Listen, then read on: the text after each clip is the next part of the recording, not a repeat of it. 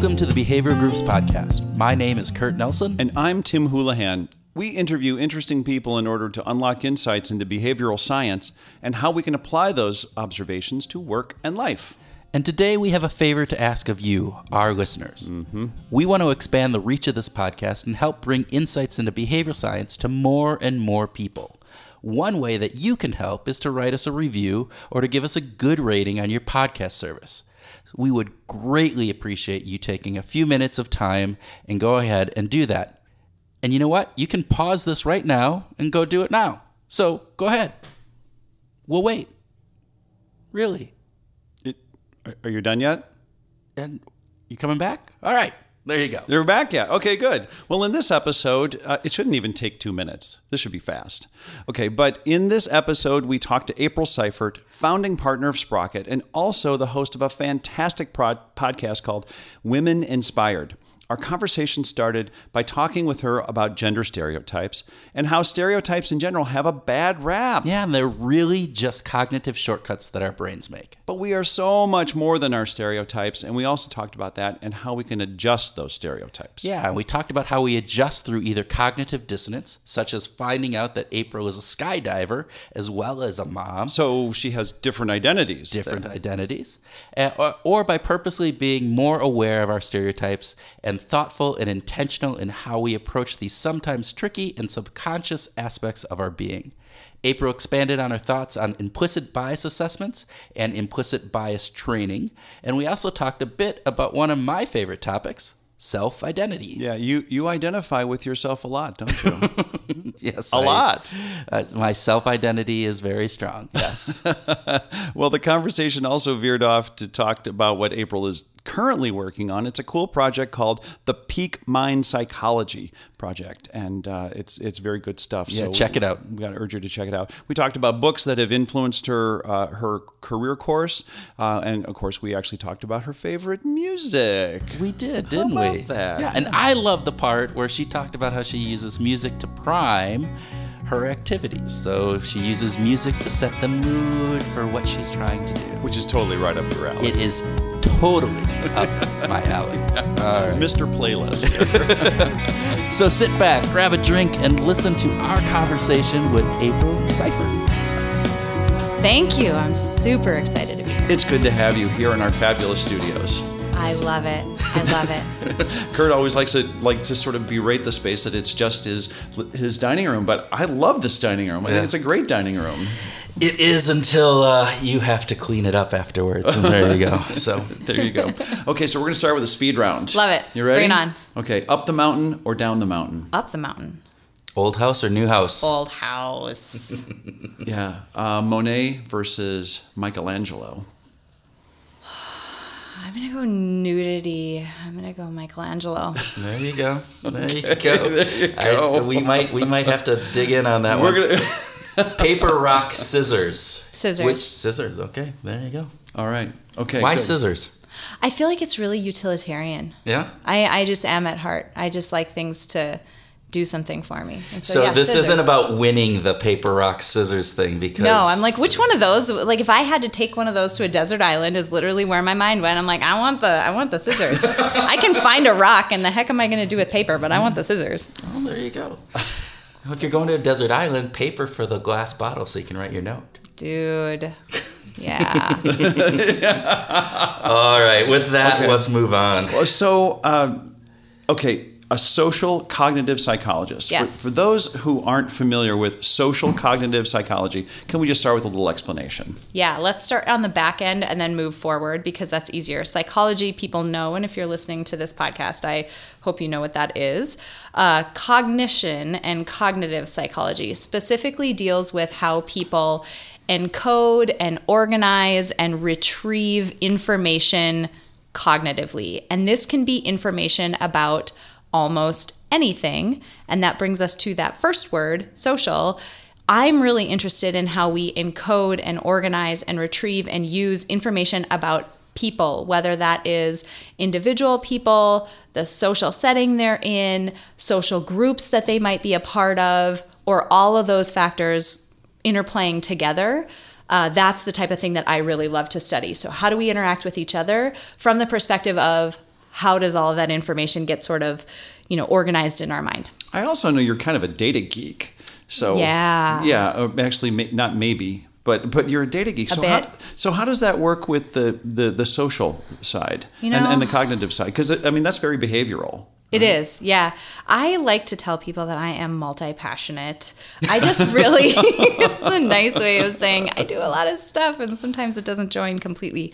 But no, I really I just have a lot of loves, and I love data and data analysis. I love the power that, it can bring to organizations and to help solve problems. And two, when you go through, social cognitive psychology is an experimental form of psychology, meaning not clinical, not counseling. I don't see patients. It's not that type of venue. I do research and I analyze data. And so that's really, it all began in the same place, but then the social cognitive psych went a much more applied route, and the data science went a much more databasey machine sort of route, just organically. So give us an example of how you might apply this kind of encoding the way our mind is remembering and recording stuff in a corporate setting.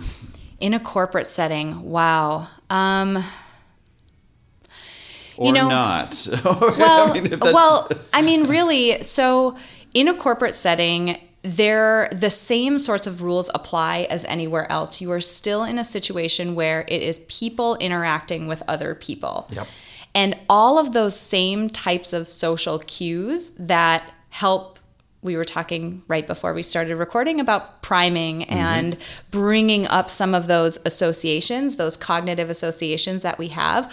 All of that still applies in a corporate setting. So, for example, we have, the work that I did, especially for my dissertation, focused on gender stereotyping. And that sounds so negative. And when we talk to people in sort of like lay conversations, they think stereotypes, this is so terrible. Yes.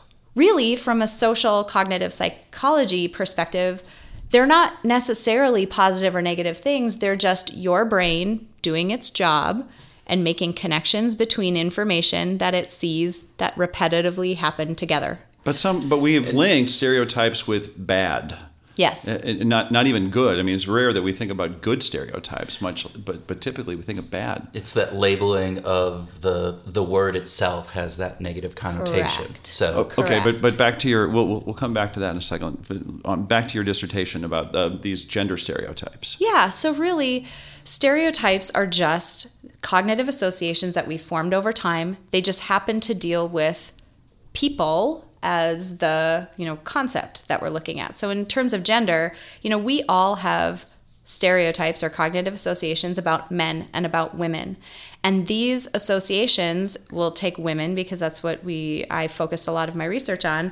Women are seen as very nurturing and very maternal and very nice and communal. We are not seen as strong and dominant and driven and mathematically inclined and other things. Right. And so if you think about that in the context of your question, in a corporate setting, seeing somebody's gender, seeing somebody and realizing that they are a man or a woman can prime these cognitive associations, and that can lead you to be more likely to, it's not a given, more likely to behave toward that person in a way that conforms to those stereotypes. So you expect that person to live up to the stereotype that you have about their social group. Will that also then influence what we're taking in and how we're encoding the information that we get? Hugely. Yeah, so that if my stereotype is informed in a particular way, I'll have that confirmation bias going all day that is primarily seeing and encoding and recording the things that conform with my view, my stereotype, right? Totally. A stereotype is something that operates very much, we're getting a little bit away from it, but like a belief. And so confirmation bias does color all of that. It's that filter that it's just a natural thing. 100% of people have this. Women have this about women. Because we all grew up in this society where we got the same information. There was a research study, and I can't remember who did it or when. And so if you know about this and I'm misquoting this or doing this, please correct me, that looked at, again, the stereotype about women and math is hard, right, for women. And yet there's another stereotype about Asian ethnicity and being smart in math. And so when they primed women, Asian women, with their with a gender perspective, they performed worse on math tests. Yes. When they primed them with their Asian ancestry, they actually performed better on math. Is that sounding like something you've seen or heard? Exactly in line with exactly what I'm talking about. Yeah, and it's a fascinating component because, as we were talking earlier before the show, that priming component should actually, if we think about this rationally, why would that have any impact on how we behave? But it's so powerful. It really does, because of the cognitive ways that our brain process the information. So yes, absolutely. And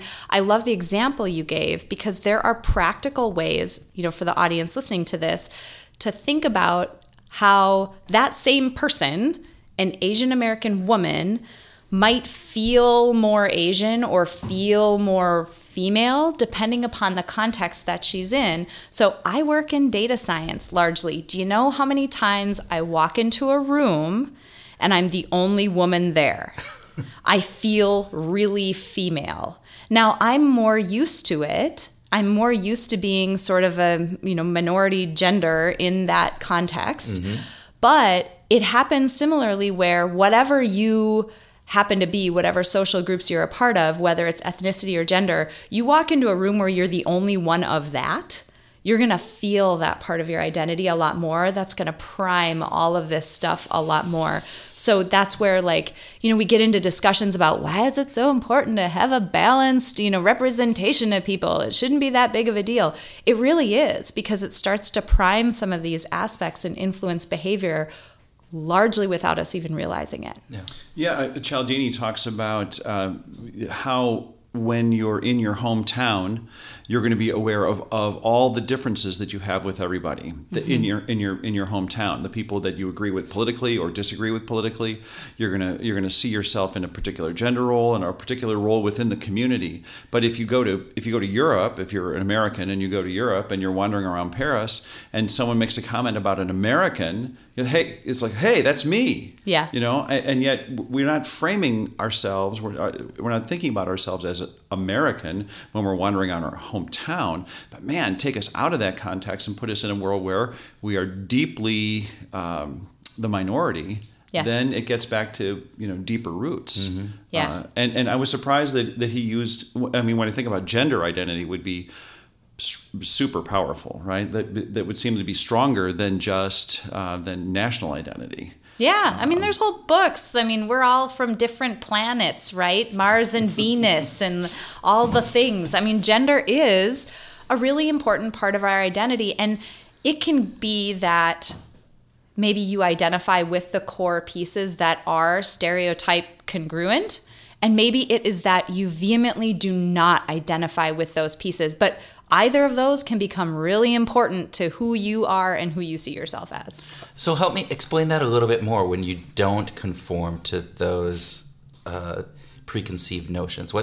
Help me understand. I mean, so there are certain individuals, if I don't view myself as a bald, middle-aged man, I view myself as a 20-something. How does that work? With long flowing hair in my dreams that I have to constantly be flipping my head in back my and forth. Yeah, I get it. Well, one conversation that we had recently was around. At the time of recording this, I am extremely pregnant. And that is a really big visual cue to people that, this woman not only is a woman, obviously, but she is a mom type woman. She's making a child currently. Maybe she has another child. And that's a really big cue that, she's a really maternal, soft, loving, nurturing person, which I like to think that I'm that person at times. But it doesn't define you all the time. No. And so I'm not the type of person, people's mind doesn't It doesn't immediately go to, she must have spent 90% of the last, waking hours of her week coding. That must have been what she was doing this week. I'm really excited to be here because I'm not coding right now because I did a lot this week. It's fun, but there's a limit. But they don't immediately go to, she codes. She must be a power lifter. She must be a skydiver. She must like adventure sports. No one thinks about that. And those are very important parts of my identity, but they're not cued by this big basketball I'm carrying around under my shirt. But if you came in and you were wearing a skydiving outfit or in that kind of component, does that then, so those outward cues are what people associate with that identification? Is that how that works? I feel like I paid you $50 to ask me that question. I'll collect later. It's a great question because there's this notion in stereotyping literature that gets at two cognitive tricks that people use when they encounter counter-stereotypical people. Okay. So, and this is really what my dissertation was about. It was so fun. Can't wait. This is we're getting to the highlight of the entire podcast. Someone might download it. I think maybe a dozen people have, and my mom might have done it 6 times. We'll put the link on. There you go. Absolutely. Oh my gosh. Okay. So, what are the 2 tips? So people use these 2 cognitive tricks. So they might see a woman, in the way that I talked about myself as a skydiving person or whatever. Another example might be a lesbian woman. Another example might be someone who's really, really sexy with really provocative clothing, or a woman who is a leader in her organization. If we take that totally out of context and put it on a different social group, we think about African American people, and Barack Obama is a great example that is counter-stereotypical to the stereotype most people grow up to have about African American people. Now, there's 2 ways that people sort of reconcile that, because there's some dissonance there, right? Like, no, April's got a belly. She's supposed to be a mom and really communal and nurturing and whatever. I don't know what to do with that skydive and powerlifting thing. You can subgroup, meaning you recognize the fact that there is something counter-stereotypical, and you adjust your stereotype, your cognitive stereotype, to now include this new information. Now, you can imagine how that is a little bit cognitively risky, because the more people you encounter who are counter-stereotypical, like, your stereotype goes out the window, and it doesn't work for you anymore. It's no longer a heuristic shortcut. Which is problematic, because we rely on those heuristics. It is. We do. So the second trick that people use, and they kind of waffle between them, and there's a lot of nuance as to when people use which ones, but is subtyping. And it's this idea of being an exception to the rule. We're going to say, yeah, April's a woman, but she's a different kind of woman. Barack Obama, yes, he is black, but he's a different kind of black guy. And so they don't have to adjust a cognitive stereotype. You get to keep it. You get to keep all the really quick decision making that a heuristic brings you, but you just sort of acknowledge these people as exceptions to the rule, and you just throw them in their own group. That's interesting. I've done some work on self-identity, and so your self-concept and self-schemas, and there's a similar concept in when your behavior is contrary to the self-schema that you hold in that situation. How do you handle it? And one is, do you just ignore it? There's that factor of you actually cognitively ignore that entire thing, and it doesn't even raise up to the level of anything coming in to challenge your self-concept of yourself. Or to almost the subtyping, you take it and you're looking at it from the perspective of saying, yeah, but these other situations, it was because I was overly tired, and so I didn't get very good sleep last night. That's why I didn't get up and exercise this morning. When you're looking back and you're going, yeah, but I've been overly tired for the past 5 months, and I've only, but you continually do that. Very rarely do you actually, I shouldn't say very rarely, the other then is actually, do you change that self-schema of yourself? Yeah. And that one is the harder component of it, right? And so, or do you change your behavior to then match it? There's actually those 4 kind of components that people do. Yeah. But it's interesting when you're talking about that subtyping from a the outward component of looking in when that cognitive dissonance happens. So Well, when we met a month ago, I had just heard the 45 and 0 podcast, which was about 45 presidents men, 0 presidents women, and so the podcaster was interviewing congresswomen specifically, and so people these women had come up through being voted on over and over and over again, and continue to represent their districts and their states in a way that they should be tremendously proud of their efforts, but they still struggled with this being boxed in as. Is the strong woman perceived as the bitch, or is the strong woman perceived as the mother nurturer who just got lucky? The exception, the subtype, kind of a thing. Yeah. And that was really, that's really revealing in that the women themselves, as a man, I'm not living that life, but to see that even in these tremendously successful people, that they're still struggling with this in their middle age, in the middle of their career. Do you see this kind of thing? Hugely. And it's, and I don't want to just, for the folks who are listening to this, I don't want you to feel like this only happens to women. It does happen to women a lot, but it happens to a lot of social groups in general. I just happen to talk about this a lot because that's where my research was, and that's where I tend to focus. So just understand that there's a lot of things that apply across social groups. But, the example that you gave, take put this back again in a corporate context.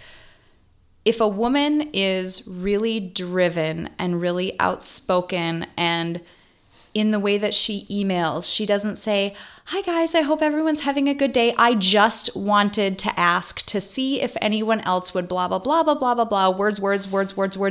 Could you, if you just have a moment, could you please maybe check on this other da-da-da-da-da-da, words. Sincerely, words, April." I love it's just the tone of voice that you're using in describing that. Yes. It's exhausting. So, or what if she just wrote the email, "Hey guys, looks like we need to get this thing done. Jeff, can you take care of it? Let me know, April." Yeah. It's a really direct way of writing it. She's going to come off as bitchy, but it is more effective, unfortunately. So there's that crux. If she plays the nice card, you're not seen as strong enough to hold a leadership position. So you're sort of damned if you do, damned if you don't. Another example of that, I talked about the sexy woman, right? If you dress in a way that is extremely, like you're covered up, your turtleneck completely super covered up, whatever. Yeah. Look at that woman. God, can't she just relax? Oh my God.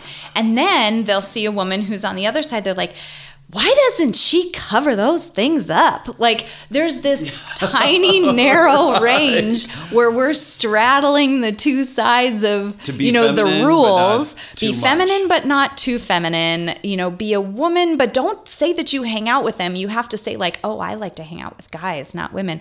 And you have to like dress a certain way, but not too much that way. And be a certain way, but not too much that way. It's hard. And that's across the board with social groups. Again, one of the downsides to having these notions of what the rules are or what the bullets underneath those stereotypes are is that we set up these expectations that are so difficult to live up to and are exhausting cognitively to try to manage on a day-to-day basis. And when those expectations are broken, right? So on either of those ends of the spectrums, how do people respond? So in an organizational setting, like you were talking about, so let's go from the clothing component, right? So whether it be they cover up fully or they're just in that provocative component in how they dress, is there a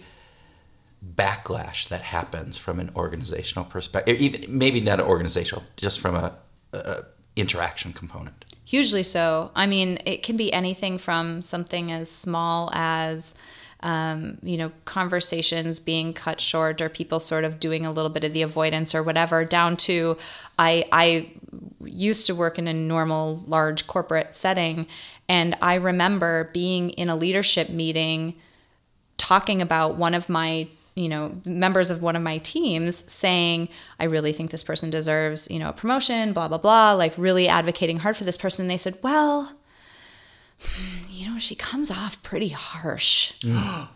Wow. Yeah. Wow. Where that would have been a entirely different conversation if that would have been a man. I wish I could read you the emails that the person who said that sends on a regular basis without having any implications for it whatsoever.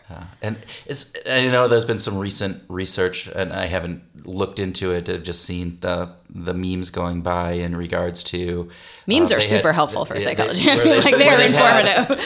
They get to the point of it. It's like, come on, Those here it cat is. I don't need memes. to read the background. I can just take this, headline, and I can Give me a run cat with it doing and something funny. believe whatever it says. But they were talking about they were having people draw leaders, and when people drew leaders, the vast majority of them were male. I mean, that was regardless of age, regardless of even gender. When you were asked to draw a leader. When somebody drew a leader, most times it was a male component within that leadership, and or the old Kahneman and Tversky story of the how do we find out who this person is? A child was brought into an emergency room, and the doctor that came in to see the child was the parent. And so they lead this conversation, and then they immediately say, well, what did he do? What did the doctor do? It's like, no. Actually, the doctor was a woman. It was her son that was coming in. Some 90+% of people went to he and not to she in that situation. And you go, wow, these are really deep. These stereotypes seem really deeply seated. Is this just how much of this is social? How much of this is environmental within a culture? Say, if we compared to Asian cultures to Western cultures, or if we compared South America to North America, April, what are there's stark differences between these, or not so much? There's differences to the degree that those social groups are seen differently. So largely across the globe, hierarchically, women are not at the top. Now, it varies how far down that chain they are, but it does definitely mimic the education that your brain gets as you're growing up within your culture. And I kind of want to address, we're talking about this, pretty openly here. I want to address the person who's inevitably listening to this and who's kind of a naysayer saying, yeah, but this is a really nuanced situation, but women don't speak up, but women don't ask for this, but women don't whatever, but men don't mean to, but I'm not a bad person. But it's just locker room all talk. the buts. I know. He's everywhere. But and I don't want to discount the fact that certain behavioral things may happen. There are behavioral differences. There are, a lot of, you're absolutely right. This is a very nuanced impact, or a very nuanced topic. But what I'm saying is one of those important facets to understand is the fact that our brain is wired to learn information. That's why my kid, who is 2.5, 4 months ago could say, maybe 100 words. And today we're like, everything that comes out of her mouth is the first time she's ever said that. This is crazy. This is why our brains are incredibly good at associations and learning. And that's all that's happening. You are not a bad person if you have stereotypes. It means you just grew up with an adaptive brain. And I would encourage you to just think about this as one facet in a very complex topic. You can actually go online and test yourself. If you Google implicit associations test, you can actually go online, pick your poison. You want to pick religious groups? Great, pick them. You want to pick, a racial or ethnic group? Great, awesome. You want to pick gender as the thing you're going to study, and you want to really go for a mind fuck? Pick your own social group. And really? I score as having stereotypes against women. Right. I'm a woman and I study this. It just means I have an adaptive brain and I grew up in society. That's what it means. But what happens from there, and the degree to which we accept that and just take responsibility for, yeah, it's not my fault. I didn't ask to be here. I didn't do this to myself, but you are responsible for what happens from this point forward. And so we can be adults and not point fingers and place blame, but also try to rectify a situation and do better. So what can we do? What are some ways, either on an individual level or an organizational level, to combat some of the more negative aspects of this? Because again, our brains do this for a reason, right? It's the heuristics, easy, so we're not having to process every single time that we see somebody, but how do we combat the negative components of that? Yeah, so I'll say two pieces. One is definitely awareness. I feel like now that we've had a lot of the news that has come out about, police shootings at traffic stops, I can send you studies from a decade and a half ago where literally they were studying this exact thing, like this scenario. Our stereotypes work in overdrive when we're stressed and we can't cognitively process and we have to make a decision fast. Yes. Is that a cell phone or a gun in that person's hand? Are you going to shoot or not shoot? That was literally the study. And Black people got shot more often. That officer did not ask for those stereotypes, but they do have them, and they have implications. They're people. So be aware that of the fact that these things are happening. Go to the IAT website and test yourself, and just know that this is the case. So step one, I would definitely say awareness is a big deal, and continuing to talk about the fact that these are things that operate below our level of consciousness. We don't know they're happening, and it doesn't make you a bad person, but you do have to do something about it. The second thing I would say is there's been some pushes. So let's go to pay disparity. There's been some pushes to not ask people what their prior salary was, or submit people's job applications or their letters of recommendation or whatever it happens to be. No photos, no names, no gender identifying or racial, ethnic identifying information attached. Because there you're not subject to things like the shifting standards phenomenon, where you have one person who has a lot of experience and one person who has a PhD, and depending upon which one you alter to be the woman in the experiment, the person will say, well, but that person didn't really have any practical experience. Well, yeah, it's great to have practical experience, but we really need somebody with a higher degree. I mean, you're not a bad person. You're not intentionally trying to harm anyone. It's just this reptilian part of your brain that was just, evolved to keep you alive, doing his thing. Yeah. And so as much as we can just keep it in check, I think that's the best route to go. And that's where you see, legislation and rules and looking at proportions of people at certain, levels of companies and that type of thing in an attempt to do that. I just think we can do it in an informational way where we just mask some of that priming information from ourselves. So there was an orchestra, and I can't remember if it was the Philadelphia or New York orchestra, where they ended up shifting how they interviewed people for the component, and they basically hid the person performing. So they put them behind curtains, and the voice. It's like the voice with Christina Aguilera. It's actually, which is pretty interesting. And the result of that was that many more women got into the orchestra based on their performance. Sheer performance. Because it wasn't primed and again, to that component of, it was some subconscious component that was lending itself to, when they were doing these interviews, that, that man has more finesse and whatever it is. I don't know anything about orchestra. You're the musician in here. But that component. And so in that blinding of that component, it was had a drastic impact on the result. And so what I'm hearing you say is, if we can stop some of those priming components in these situations, that can be a way of rectifying some of the negative aspects that are coming into this. Yeah, absolutely. Okay. And it's about being intentional ahead of time and thinking about what are the criteria of the type of person who would be the best fit for this for this position, thinking about that before you're bombarded with job applications and background materials on people. Think, it's more of a strategic, intentional decision-making process ahead of time. And that's the whole thing, right? We either operate system 1, system 2. We operate heuristically or we operate thoughtfully and intentionally. And you're just kind of pushing yourself in the direction when you're making these really key decisions. You're pushing yourself in the direction of being more thoughtful and intentional.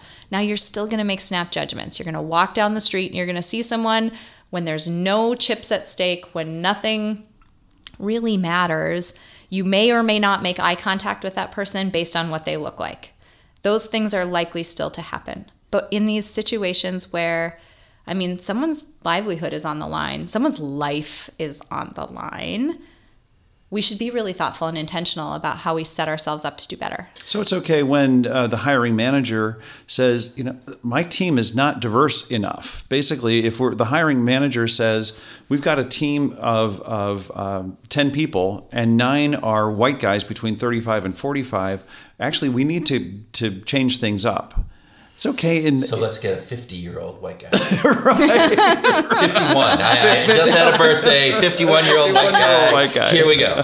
And bald, because that would diversify. But that's okay, right? To be thoughtful and intentional about saying we want to have someone who is not a 35 to 45-year-old white guy on the team, right? And what I encourage people to think about with that, again, I'm going to talk directly to the naysayer who's like, well, you're just excluding a whole group of people. Isn't that just excluding, like you're picking one group that you excluded before and now you're excluding another one? Duh. Yeah. It's more about again, awareness. You're looking around your team and saying, ooh, we got like a big old sausage party going on here in data science. Hi, I go to it often, and it's very male dominated. Uh-huh. So you're just recognizing and becoming aware of that fact. You are not necessarily, there are bad people out there. There are bad people who have really bad attitudes toward people. Let's set them aside and just assume positive intent. You're likely not sitting around thinking, wow, how can I exclude all those chicks and all those people who aren't white from my team? You're not intentionally doing that. So in that respect, I don't want to assign blame or assign fault. It's more just be aware and set yourself up to make a better decision. The next time you hire, if you mask all that information, you may end up with a 40-year-old white dude. Yeah. He might objectively have been, given that one situation and that one group of applications, he might have been the best option. Or you might see what happened in the example that you gave. Over multiple hiring rounds, all of a sudden things start to shift. And it's like, damn, this actually was happening. Yeah. So, April, what do you think about, or do you have any thoughts on implicit bias training? I'm going to the Starbucks. So when this is going on, not too long ago, Starbucks had called in a black patron who was waiting for some friends to come in the police came. Two, and they were arrested. And so now Starbucks is taking an entire day off and closing down their stores for a morning or an afternoon and doing implicit bias training. And just want to know your thoughts on whether or not you think that's impactful, effective, because I've heard contrary perspectives on it. I think it helps depending upon what they're planning on doing. Okay. I don't know what they're planning on doing, but I think it's helpful on the awareness front. Implicit bias is something that is thrown around a lot these days. Like I said, because there's these examples coming up in the news, social media and the fact that we walk around carrying a video camera at all times helps bring these things, to be we're more cognizant of it now. We're labeling what's happening now. I think it is important for well-informed people who actually know what implicit bias is and can give a good overview of what it is. I think that's important for people to understand it. It's more nuanced about how you apply it, though. It's not going to be, a situation where all of a sudden you're going to erase, if you have a 25-year-old barista working at I almost said Star Wars. Hello. Can anyone do Hello. a Chewbacca impression really quick? Working at Star Wars. The Millennial Falcon.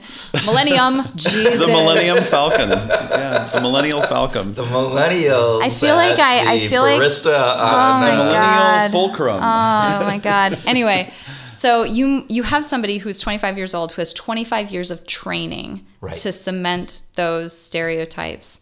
It's really difficult to reverse those immediately. It takes a lot of intentioned effort. It's not going to happen in an afternoon. Well, and you even said you work in this, and you took you looked IAT. at your own group and different things. And I I've got 'em. know, being a behavioral scientist and knowing the components of social proof and different things, and I know that I shouldn't be swayed by some of that component, but I still know that I do. I am. I mean, I am not above because I'm aware of things. Confirmation bias is constant, right? I am continually realizing that I'm going to something and I'm going, oh yeah, I believe that. And then it's like, wait, why am I believing that when I haven't even looked into it any further? So You talk about looking at your own, taking the test and sort of looking at your own situation as the ultimate mindfuck. Was it for you? Did you have this no way kind of experience when you took it, or were you already pretty self-aware that you were going to have your own biases in these areas, et cetera? Yeah. The first time I took it, I was in graduate school learning about this for the first time. It was crazy. Yeah? It was insane to think about. Did you feel parts of your mind just exploding? Yes, and then I felt incredibly guilty. Like, what am I doing to other women, and how might this have been affecting me? And oh my God.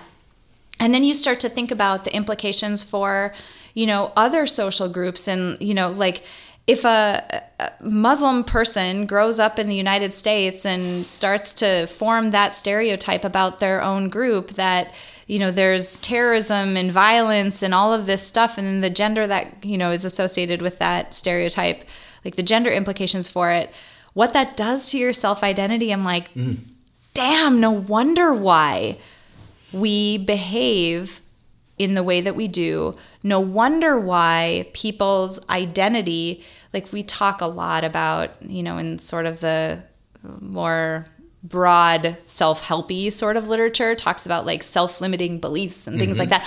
No wonder why that's a thing, and they came from somewhere. Yeah. And so it's amazing, Right. to think through all of those pieces, but it started, and that's why I said awareness is a big deal. It started by me taking that test and kind of eating my own dog food and getting a dose of my own medicine and being like, yeah, 100% of us are going to score in not a very favorable direction on most of those tests. To some degree. To some right. degree. Yeah. Okay, this is fun. I'd like to just change over because you're launching Peak Mind Psychology. Yes. And if it's okay with you, Kurt, could we talk a little bit about Peak Mind Psychology? You could just say no. Screw you.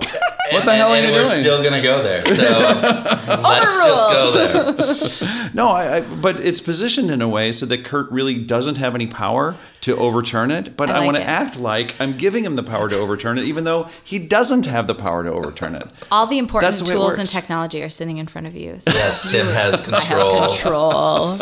So if you ever wonder why this turns out horribly or great, we'll all lay it Finger on you. pointing. Oh, snap. Tell us about Peak Mind Psychology. So, Peak Mind Psychology is the Center for Psychological Strength, and it is a venture that I'm starting with a great friend and former graduate school colleague of mine, Ashley Smith.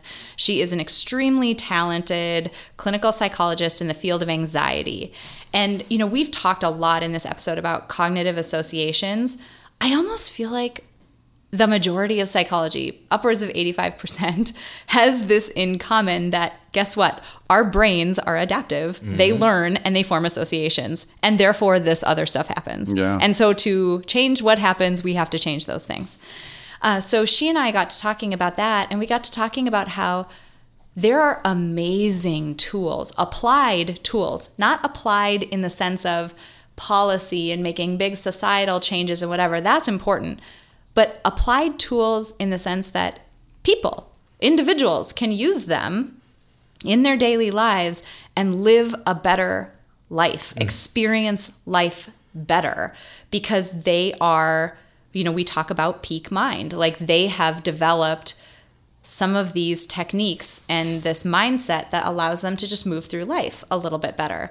So we're basically bringing all of the amazing research and all of the amazing tools that Ashley has been doing in her therapy sessions, cognitive behavioral therapy and friends that are very similar in some ways and different in some ways, from that core technique, a bunch of stuff from cognitive psychology, a bunch of stuff from positive psychology. We're bringing the best stuff that has been shown to work, and we're bringing it out there to the 80% of people who, don't necessarily have a mental health diagnosis. And the goal is to take a wellness approach to mental health. It's not to just rid you of having a diagnosis, but it's to get you much further than that and help you start to thrive and succeed and live better. That's very because cool. There's so much power in this, and I just don't see it happening in the field as much.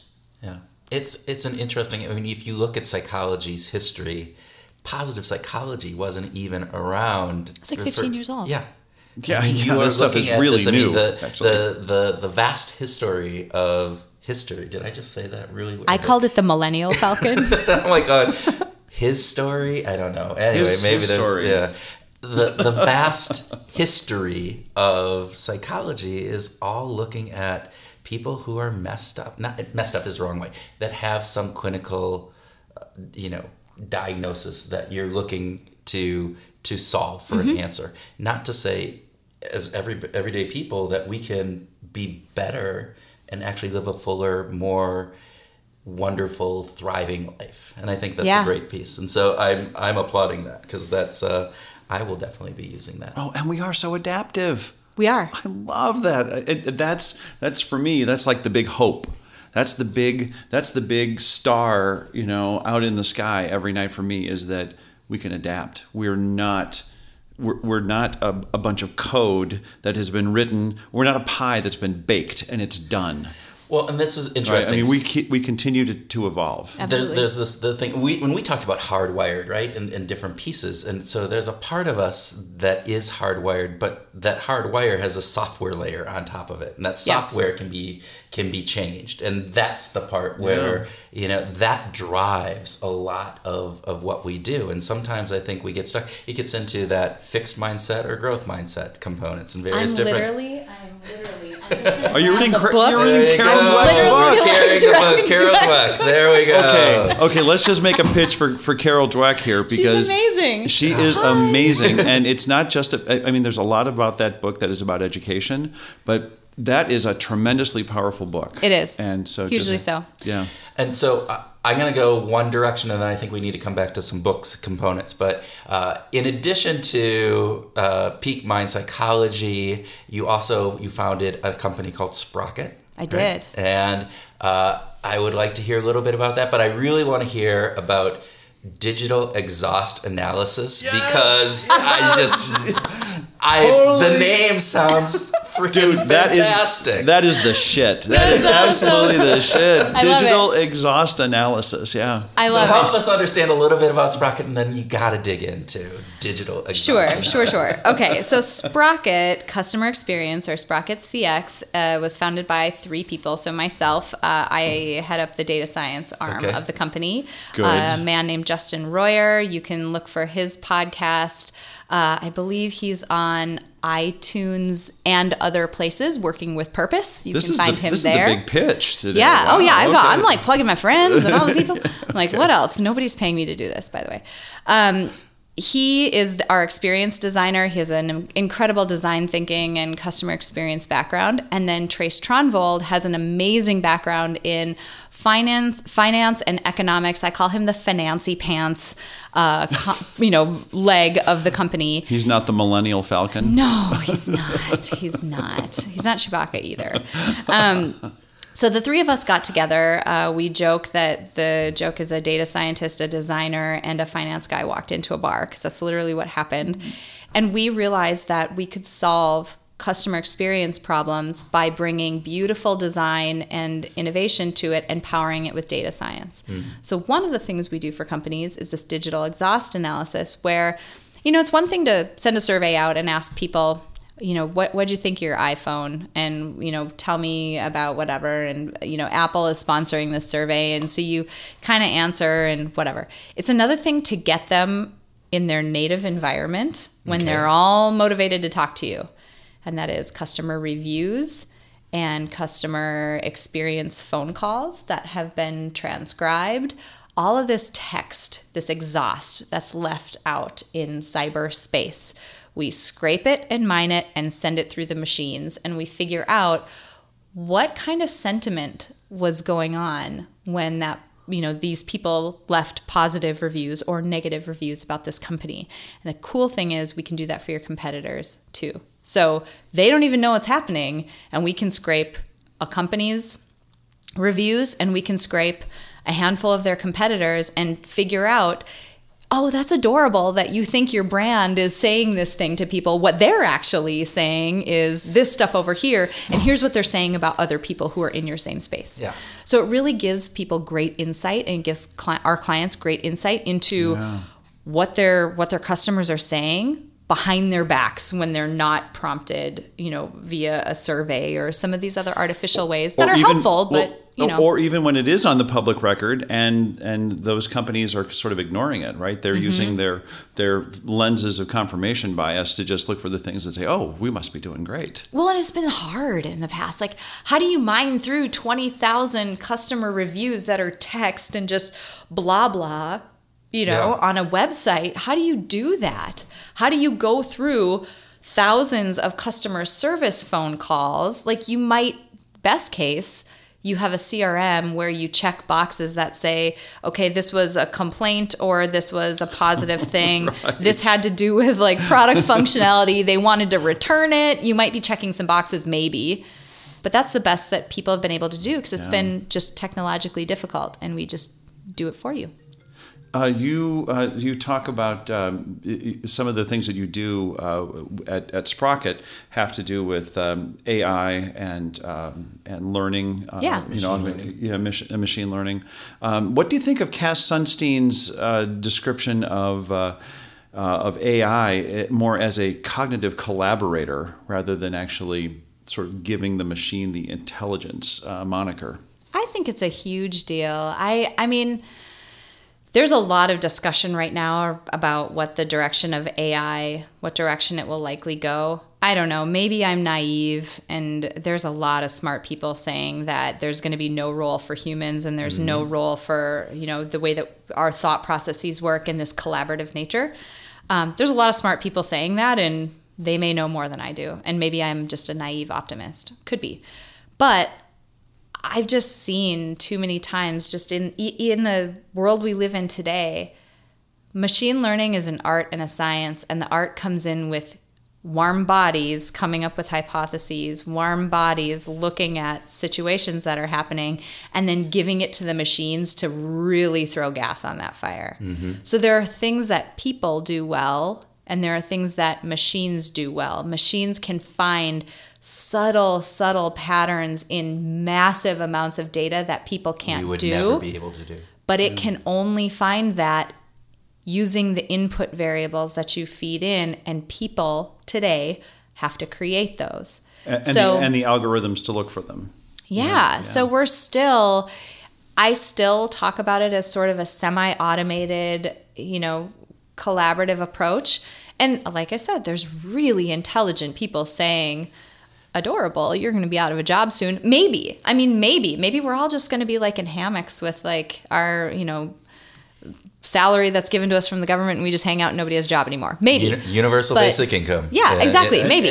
I don't know. But I just think I see, maybe it's because I'm optimistic, but I just see such a great role for people's creative minds. It's something we've had conversations about in the past, and it is, it's so nebulous, and the path that it could take could go so many different ways. I think it's something that, to what we talked about before, there's an awareness component that we need to be thinking about it in advance as opposed to just letting it happen. Because I think if we're purposeful and thinking about the potential downfalls and the potential upsides, that hopefully we're going to steer it to a more of an upside. I do have to say, I watched the the Google Assistant video where they called and made a hair appointment for a woman.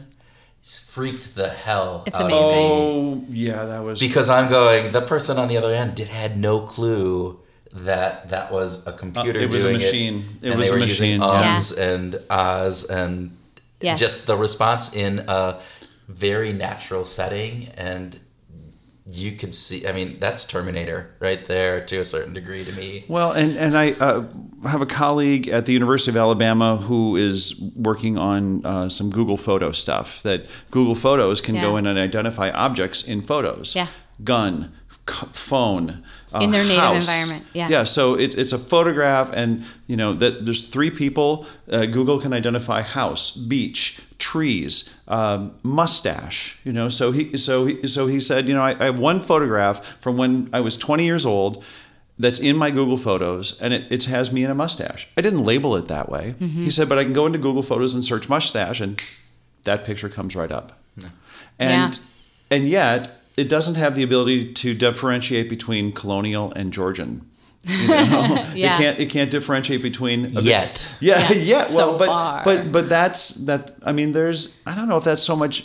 Okay, I'm gonna edit. Yeah, we're going down. Yeah. We're Okay. going Okay. down. Should we talk music? Let's talk books. So Oh, we yeah, talked books. about it. So Yeah, what yeah. are some books that you yeah. think listeners that have influenced you that you would say, gosh, go out and read this book? Oh man. So Dweck's book, Mindset, is really wonderful. That just has a lot of applicability for how we relate to kids, how we think about ourselves, how we, really have developed the way that we approach challenge. That's a big deal. Seligman's book, Flourish, does a nice job of giving an overview of positive psychology. I'm going to grab my phone for a second because That's I okay. have to tell you the audiobook that I am listening to right now. I literally just downloaded it and I'm geeking out over the woman. And I want to get it right. Her name is Tara Moore and her book is called Playing Big. And what's cool about her, for people who sort of, jive on the stuff that I did my research on, this gender stereotyping and that type of piece, she does a phenomenal job of combining the worlds of, hey, we grew up in this society and we have these stereotypes and these sort of gender norms and that type of thing. And oh, by the way, that's why we might find ourselves in this situation where we have an inner critic who sounds a certain way and keeps us from doing big things. And so I'm like a big proponent of like lighting a fire under women's butts and getting them to go out and do these massively big goals and achieve these massively big things. And her book is phenomenal at helping you do that. And it's a very practical application. So those 3, I would say. I'm Fantastic. leaving here and going and buying that book because we've had conversations with a colleague about how we identify ourselves. This ended up getting very personal. About, he asked me, do I identify myself as a musician? And I said no. He's like, well, you have 6 records. Yeah. You play 50, 60 times a year. Yeah. You continue to write songs. Yeah. But you're not a musician. And I said, I just don't identify that way. There's something in my brain that is prohibiting me from getting, there's like this gateway that I just can't break through. Yeah. Okay, but this is not a therapy session. Sorry. And this Do you isn't want to about lay you, down? Tim. Damn it, it always comes back to you. I have all the technology and equipment in front of me. I will run the podcast. No, you guys. Okay. Yeah, you're the elder. All right. God, I'm totally just eating my way into these today. All right. Okay, so music. We love to talk about music because this is the Behavioral Grooves. Mm-hmm. So how much of a music geek are you? Hugely. Yeah, so what music just inspires you? Oh, man. I waffle back and forth. So I'm a big believer in using music to put you in a certain state of mind to be able to execute something. Priming. Right Love it. there. Yes. That's why literally the podcast that I do, we have a Spotify playlist. And there's a reason for that because I want people to have a place to turn to get pumped up when they need it.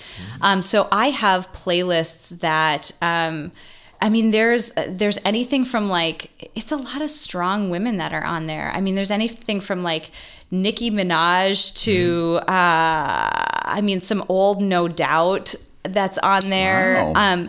I really just gravitate toward really strong women. The band Churches, like, Yep. could just die. The Mother We Share is an awesome song. I love that type of thing. But then I also like really sort of for coding or when I need to not get distracted, which is difficult for a multi-passionate person. It's hard.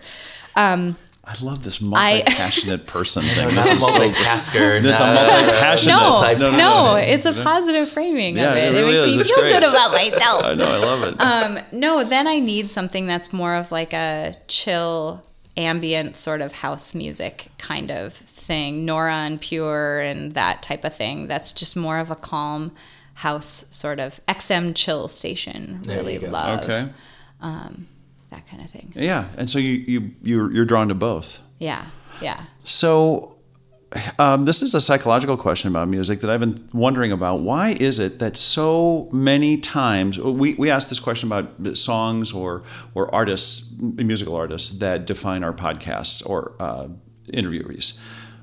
Why is it that so many of the answers come from their childhood? Why is it that right? You and I talk about it all the time. Now that doesn't inhibit us. I mean, your Kurt is constantly changing and updating his playlists. Yeah, but if you ask me, I go back to my 80s. Well, right, because that's that's your home, right? That's my deal. So I don't know. Maybe do you there's think, like Doc? a critical period or something. You know, there's like a critical period for language and whatever. Maybe there's some identity development critical period. We need a developmental psychologist. We got to call my friend Meredith or something. But There we go. she's next, I guess. yeah, Meredith McGinley, get on the podcast. Okay. I don't know. Maybe there's some kind of critical period where we just kind of imprint like little baby birds or something. Totally be. guessing. So, April, you talked a little bit about your podcast. Tell our listeners about your podcast. How can they go out and listen to it? And how could they get in touch with you? Yeah, everything that I do that is non-Sprocket related is on aprilseifert.com, and you can find the podcast there. Podcast is Women Inspired. Like I said, I'm super passionate about lighting a fire under women's butts and convincing them they absolutely have more power, absolutely have more ability and more control than they think they have. You can craft a better and more exciting and more dynamic life than what you've got going on right now, if that's something that you want to do. And I'm bringing interviews of women who have done just that to share their entire story, good, bad, ugly, lessons, all of it, to help give you examples of women who have done, you name it, I've interviewed them. So you need an example of somebody who's kicking ass in one domain, I've got her for you. I've probably got a handful of them for you. So would love, and I mean, there's some men that listen to it too, and they've reached out to me and said, these are universal things you're talking about. But I just tend to focus on a women's audience because that's my jam. But Awesome. Well, April, thank you. Thank you so much. This has been so much fun. Welcome to our grooving session, where Tim and I groove on what we learned from our Behavioral Grooves interview, have a free-flowing discussion on some of those topics, and whatever else comes into our big round thing that's on top of our shoulders. All right, there we go. So, Tim, impressions from our session with April. What caught your fancy? Well, energy. How about that? For number one. Did you happen to pick up on her energy? She had a little bit of energy. It was fantastic, and it was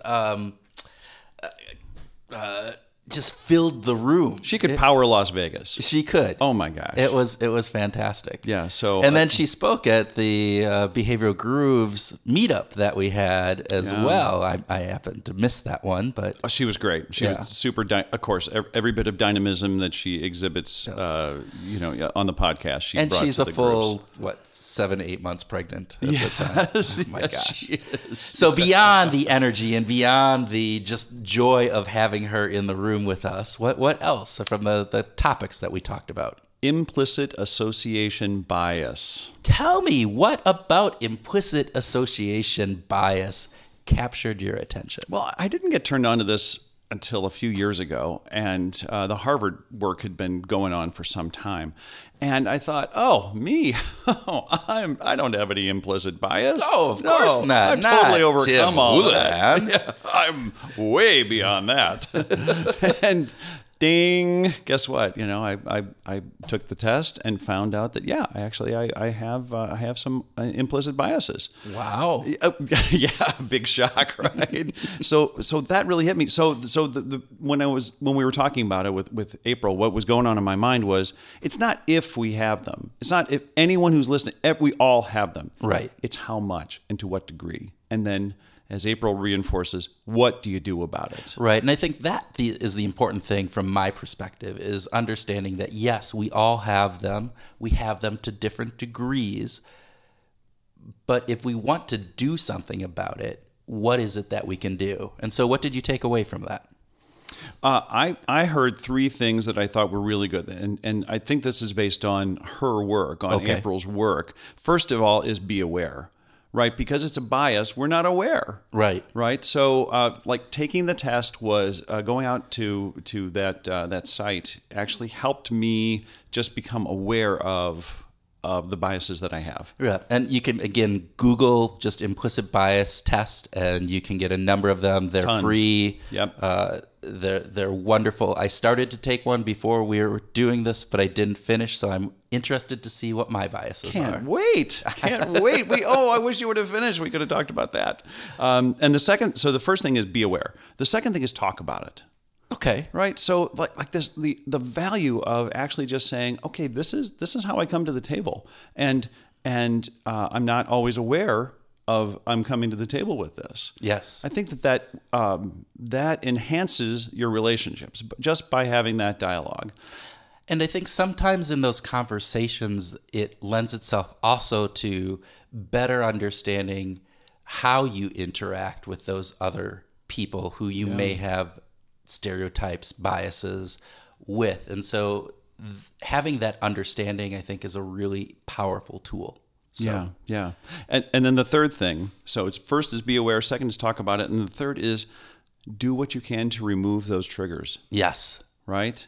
Because they're there, and we can become aware of them once we understand what our biases are. Right. So we can sort of retrace our steps, right? And that lends itself into one of the things that I found really exciting about this conversation is a number of the topics kept coming back to priming. And we talked about being primed in certain things and having this cognitive association that happens, was what she was talking about from the component of stereotype, which is basically priming, which is an area that I just find fascinating. Yeah. So again, those triggers that you talked about are primes. They are things that at a subconscious level within our brain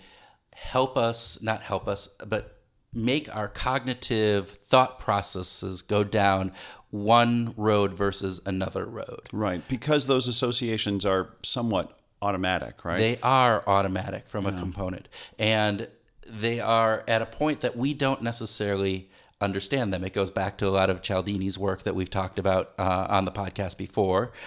Just in, being in front of a flower shop, you're more likely to, give your phone number to somebody from the opposite sex. So some of it's DNA, but some of it is environmental, right? Exactly. How we grew up. Yes. The world in which we grow up in makes a difference. Yeah. I found that particularly interesting too. It also reminds me of Jonathan Haidt's work. Yeah. I've referenced his work in the past, the Happiness Project, and of course my favorite is the self-control. No, let's give it self-control for the righteous. The Righteous Mind. Yes. Yeah, John Haidt's work on the Righteous Mind, where he talks about we're not born with a blank slate.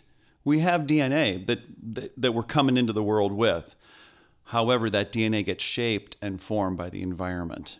Right. And so those implicit biases can be shaped and honed and strengthened or weakened by the environment that we grow up in. And so today as adults, trying to be an adult, I get to have the opportunity to be aware and to talk about it, and then actually look for those triggers and remove them. Yeah, and I think it's a great aspect that as adults, hopefully, we all go out and try to limit the number of negative stereotypes and biases that we have, and just going out and doing that. Another piece that April brought up that I thought was really interesting is she brought up this whole component about, kind of in passing almost, of naysayers, of those people who look at this work and just say, well, that's not me, or it's something else. It goes into a number of things. We had a conversation prior to this about a friend of ours who has a major kind of blind spot in regards to all the bad things that happen to him are something else's fault. External forces. External forces. The world is conspiring against him. But everything good is my own personal effort and hard work, grit, determination, and creativity. All of that. And I think that sometimes we all fall into that trap. And definitely, the naysayers can be a component. It doesn't have to be about stereotype. It doesn't have to be about any of this, but we often have those blind spots within ourselves. And so that was something that I thought was interesting for me, is to think about that, to think about, well, what are some of the things that I strongly believe in and have a conviction that I talk about, that there's probably a number of people that are sitting there shaking their head and going, nah, that's not how it works, or different pieces of it.